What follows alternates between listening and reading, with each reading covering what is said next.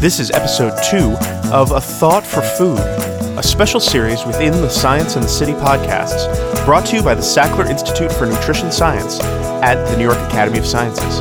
I'm your host, David Hoffman. Episode 2, Tiny Amounts. I want you to imagine that you're a sailor in the British Navy in the middle of the 18th century. And you're on what would have been a fairly typical tour of duty. 2 years at sea with hundreds of other men in a wooden sailing ship. And in those 2 years, you go all around the world, Africa, across the Atlantic to the Caribbean and Brazil, maybe even all the way to India. It's a tremendously dangerous profession.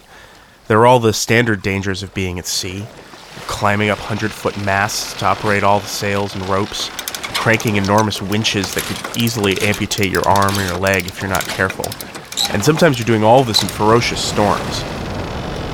Also, though, this is a warship, and you're at war with all the other major powers of Europe, France, Spain, Prussia, and you could find yourself in a naval battle at any time, helping operate a huge, fiercely hot iron cannon that's loaded by hand with extremely volatile black powder, and recoils with astonishing force with every shot, knowing that at any minute a cannonball from the opposing ship could come slamming through the hull in front of you, flinging 10-foot-long splinters as sharp as swords in every direction.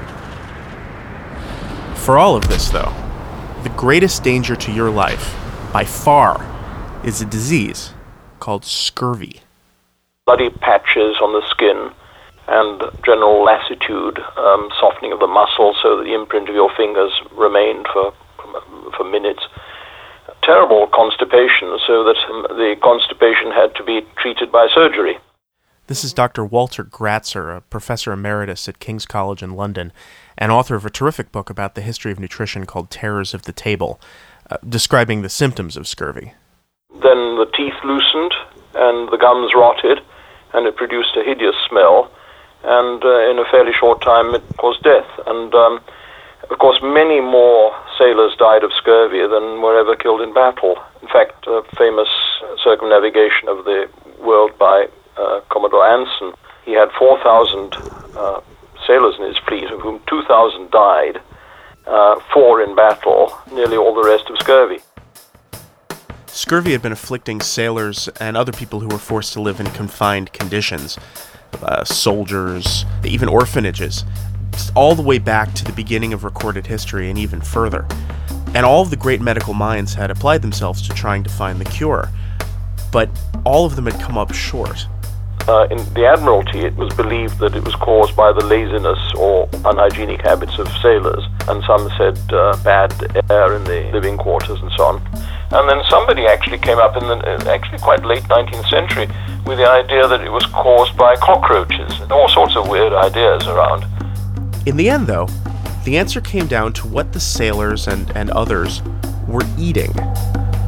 Here's Dr. Gratzer again describing the typical daily diet of a British sailor of the 1700s. Yeah, it's disgusting. It mainly consisted of ship's biscuit. Just a biscuit made essentially of flour and some sort of oil, which got hard as iron, and so had to be soaked in water, or the weevils got into it. And the only other food that they got in any quantity was salt pork. And, so basically we're talking about hardened library paste and beef jerky. Yes. Yeah. So, yes. As bad as our sailors' diet was, it's not much worse than what the average member of the working poor in, say, England was eating as late as the 19-teens. Oh, it was terrible. What they lived on was bread and dumplings made of flour and water. And it was said that they didn't so much live as just not died. So there are a bunch of these diseases that, like scurvy, sound very distant and old-fashioned. Like something you'd read about in a pirate novel. Rickets, beriberi, pellagra, goiter. It turns out that these were all terrible and extremely common problems in Europe and America in the not-so-distant past. And all of them were caused by people eating extremely limited diets. Specifically, these diseases are caused by a deficiency of what scientists now call micronutrients. what we all know as vitamins and minerals. Here's someone I hope you remember from the first episode of this series, Dr. Michael McBurney, currently Director of Scientific Affairs for a nutritional products company called DSM. Vitamins and minerals, they're cofactors for that help facilitate reactions. So either to make things, like to make some of these membranes or proteins, or when we're burning carbohydrates, sugars, glucose for energy, and we have to have them. If we don't, we end up having deficiency diseases. And I'm assuming they're called micronutrients because we don't need very much of them. I mean, let's see, how much vitamin C do we need a day? 75 to 90 milligrams per day. Wow, that's a tiny amount. It's a tiny amount. Just to put that in perspective, a raisin weighs about 1 gram, and we're talking about 75 thousandths of a gram. And it's not getting that tiny amount of vitamin C that caused all those thousands and thousands of people throughout history, millions probably, to die of a horrible disease with a silly name. Scurvy. And, and it turns out that it's such a simple disease to treat. I mean, you eat an orange and you're fine, right? I mean, so that's it, yes.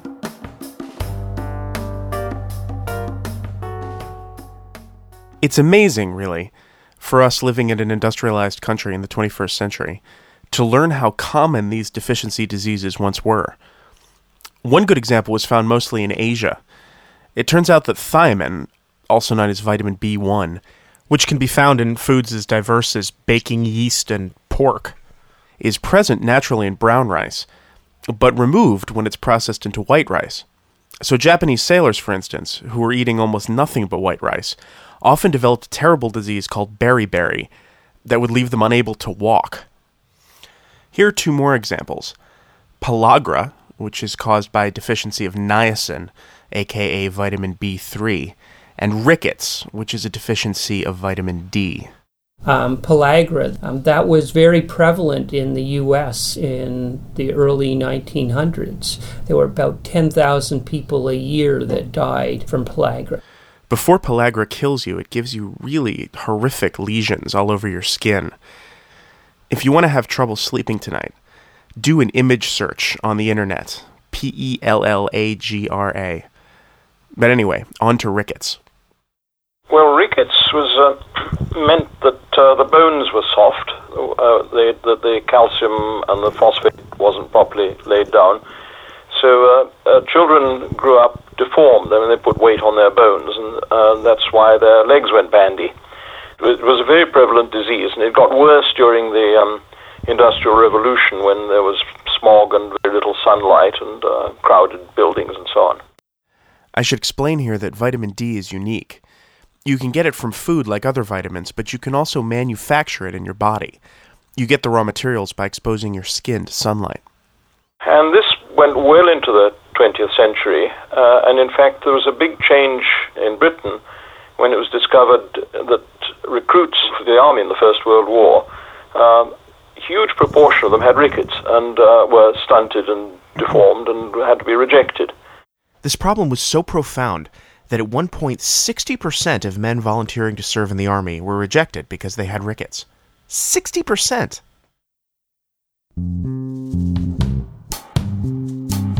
Vitamins were discovered because of these deficiency diseases. And this discovery required a sea change in the whole understanding of health and medicine. For centuries, doctors had subscribed to the ancient Greek idea that disease was caused by some malignant force disrupting one of the 4 humors, or basic bodily fluids. When this was finally overturned by the new theory of germs in the 19th century, the idea was still that you get sick because there was something entering your body that shouldn't be there. The whole idea that you could get a disease because there was something microscopic that you didn't ingest was revolutionary and took a long time to be understood and accepted. There were lots of reports that citrus fruit did alleviate and also prevent scurvy, but it wasn't really believed because very often attempts to demonstrate it failed because the fruit rotted, and of course vitamin C is not that stable. The surgeon on Scott's first Antarctic expedition said that it was nonsense to suppose that anything nutritional could be responsible for scurvy. and he said that in 1911. No one used the term vitamin C until 1928, and they didn't correctly identify its chemical structure until 1932. There was some thought pellagra was infectious, and so one of the researchers from the U.S. Public of Health spent a lot of time in the southern U.S. where it was especially predominant because people were eating a corn-based diet that was low in B vitamins, and he never got infected with it. And he thought, well, it can't be infectious because I've been working amongst all these people. But he wasn't eating what they were eating. But he wasn't, or maybe he was then, but he hadn't been all the time. It was a short period that he was with that community eating those things. So he wasn't suffering from deficiency. Because of gradually better research into deficiency diseases, vitamins were finally successfully isolated in the early 20th century, starting with just two, which were named A and B. As they were isolating it, they were looking at things that were extracted using solvents. Lipids or fats, oils, and water separate. So some things were found in the lipid separation, and that was called sort of the fraction A, vitamin A. Mm-hmm. And then there was the other ones found in the water fraction, and that was vitamin B. Over the following decades, the list expanded. We have the four fat-soluble, vitamin A, D, E, and K. And then we have a whole collection of the water-soluble vitamins, the B vitamins, and there's a whole family of B vitamins, B1, B2, B3. Within B, there's niacin, there's thiamine, there's riboflavin, there's folic acid, and there's pyridoxine. And of course, there's the other water-soluble vitamin, ascorbic acid, our old friend vitamin C. But other than the thing that keeps you from getting scurvy, what exactly is vitamin C?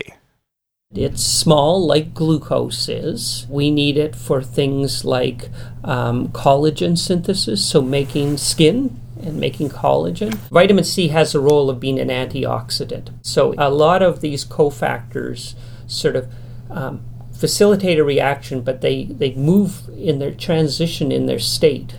And so they become oxidized, and so you need something to reduce them back so they can do it again. I almost understood that.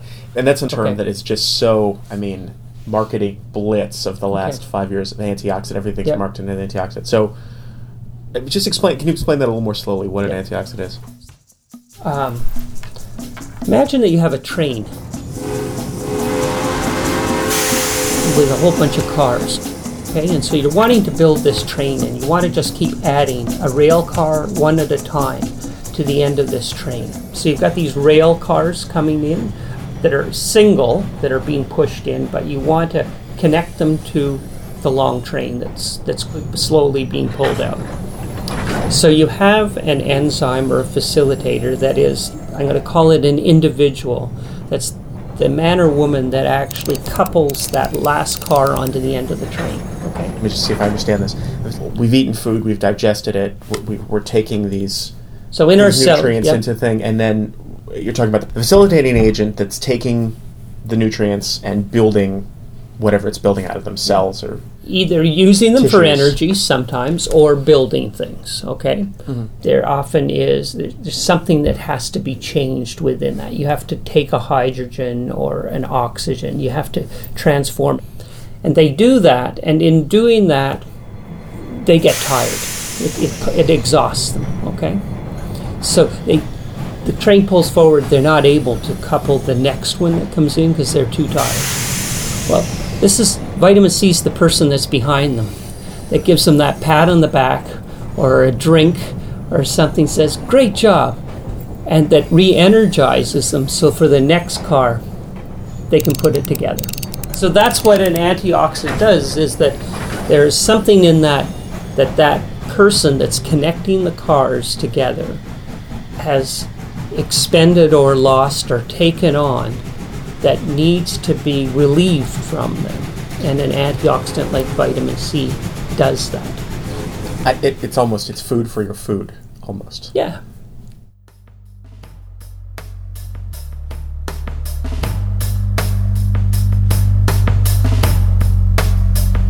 Not getting the vitamins and minerals you need is a great example of a larger problem called hidden hunger.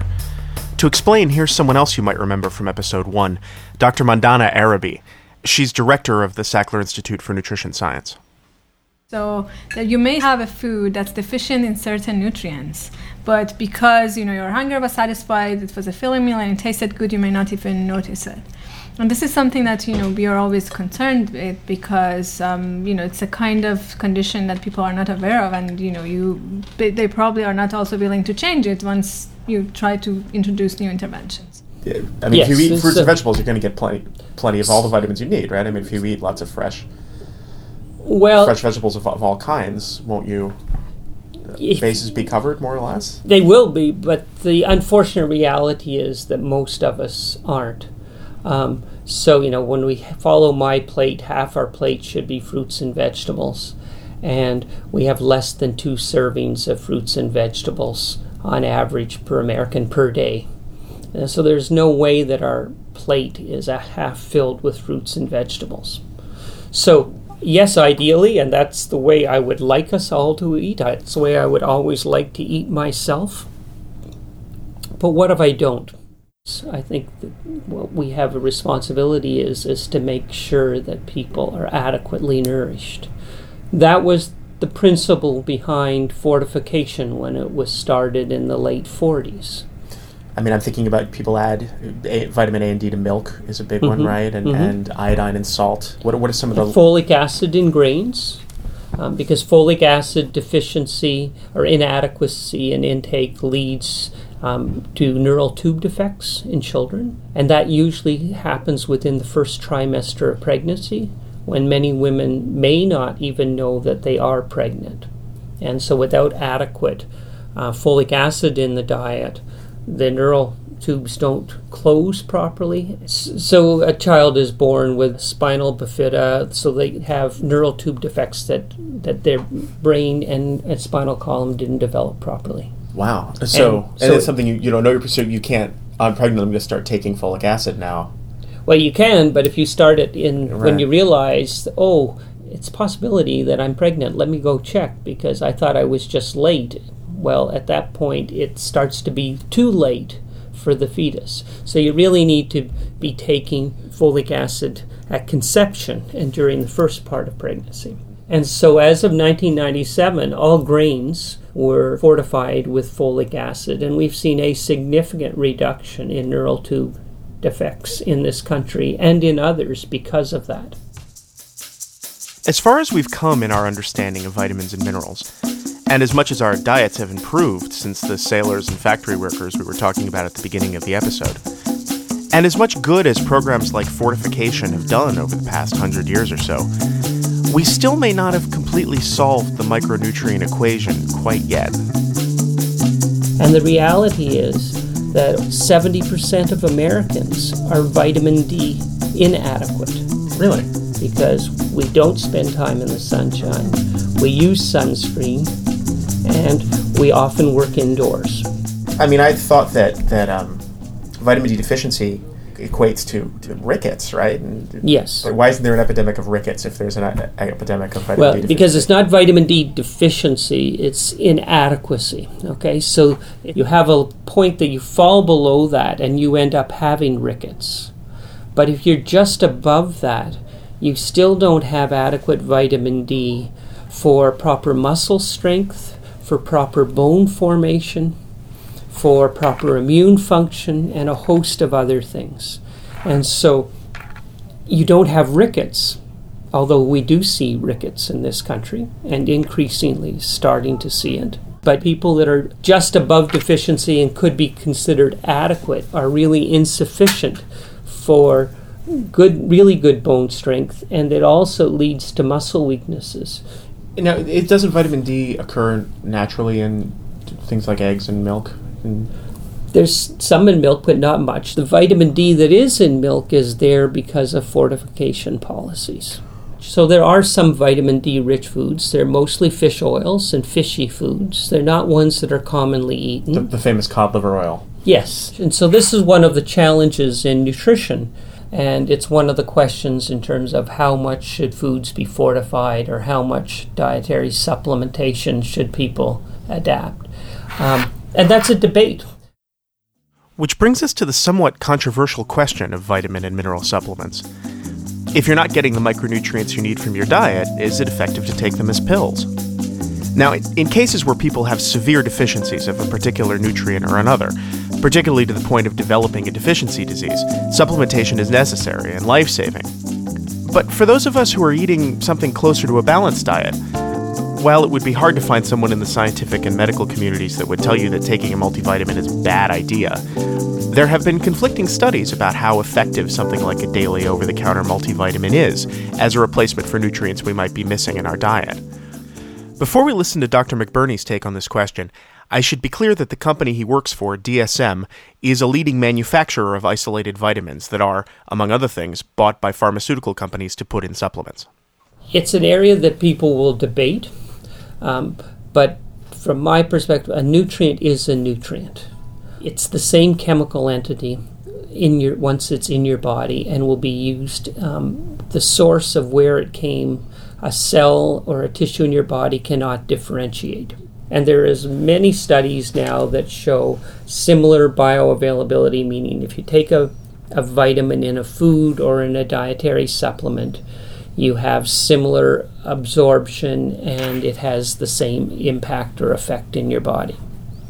Now, some of the debate stems from being an approved way of people wanting you to eat. Okay, should I be eating all natural foods, organic? Should I be eating processed foods that might be fortified? Should I be using dietary supplements or not? And so ideally, nutrients should come from foods. I fully believe that. But if people's behavior doesn't adapt for whatever reasons that they're not eating, affording, or choosing to eat, or always make the right choices to get those nutrients, I think it is more important that we help them find strategies to be successfully nourished than to be preaching to them on changing their behavior over the rest of their lifetime while they don't.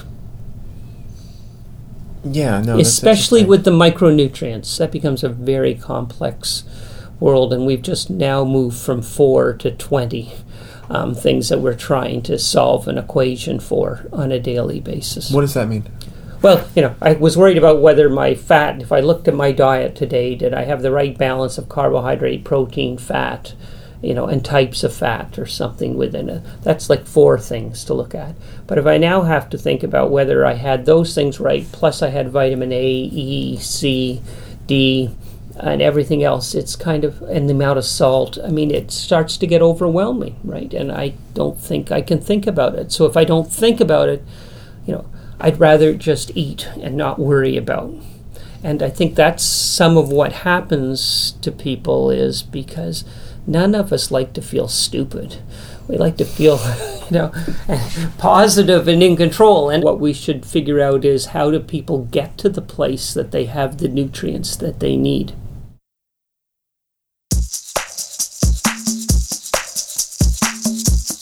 In that last conversation, there was mention of all the real boogeymen of nutrition.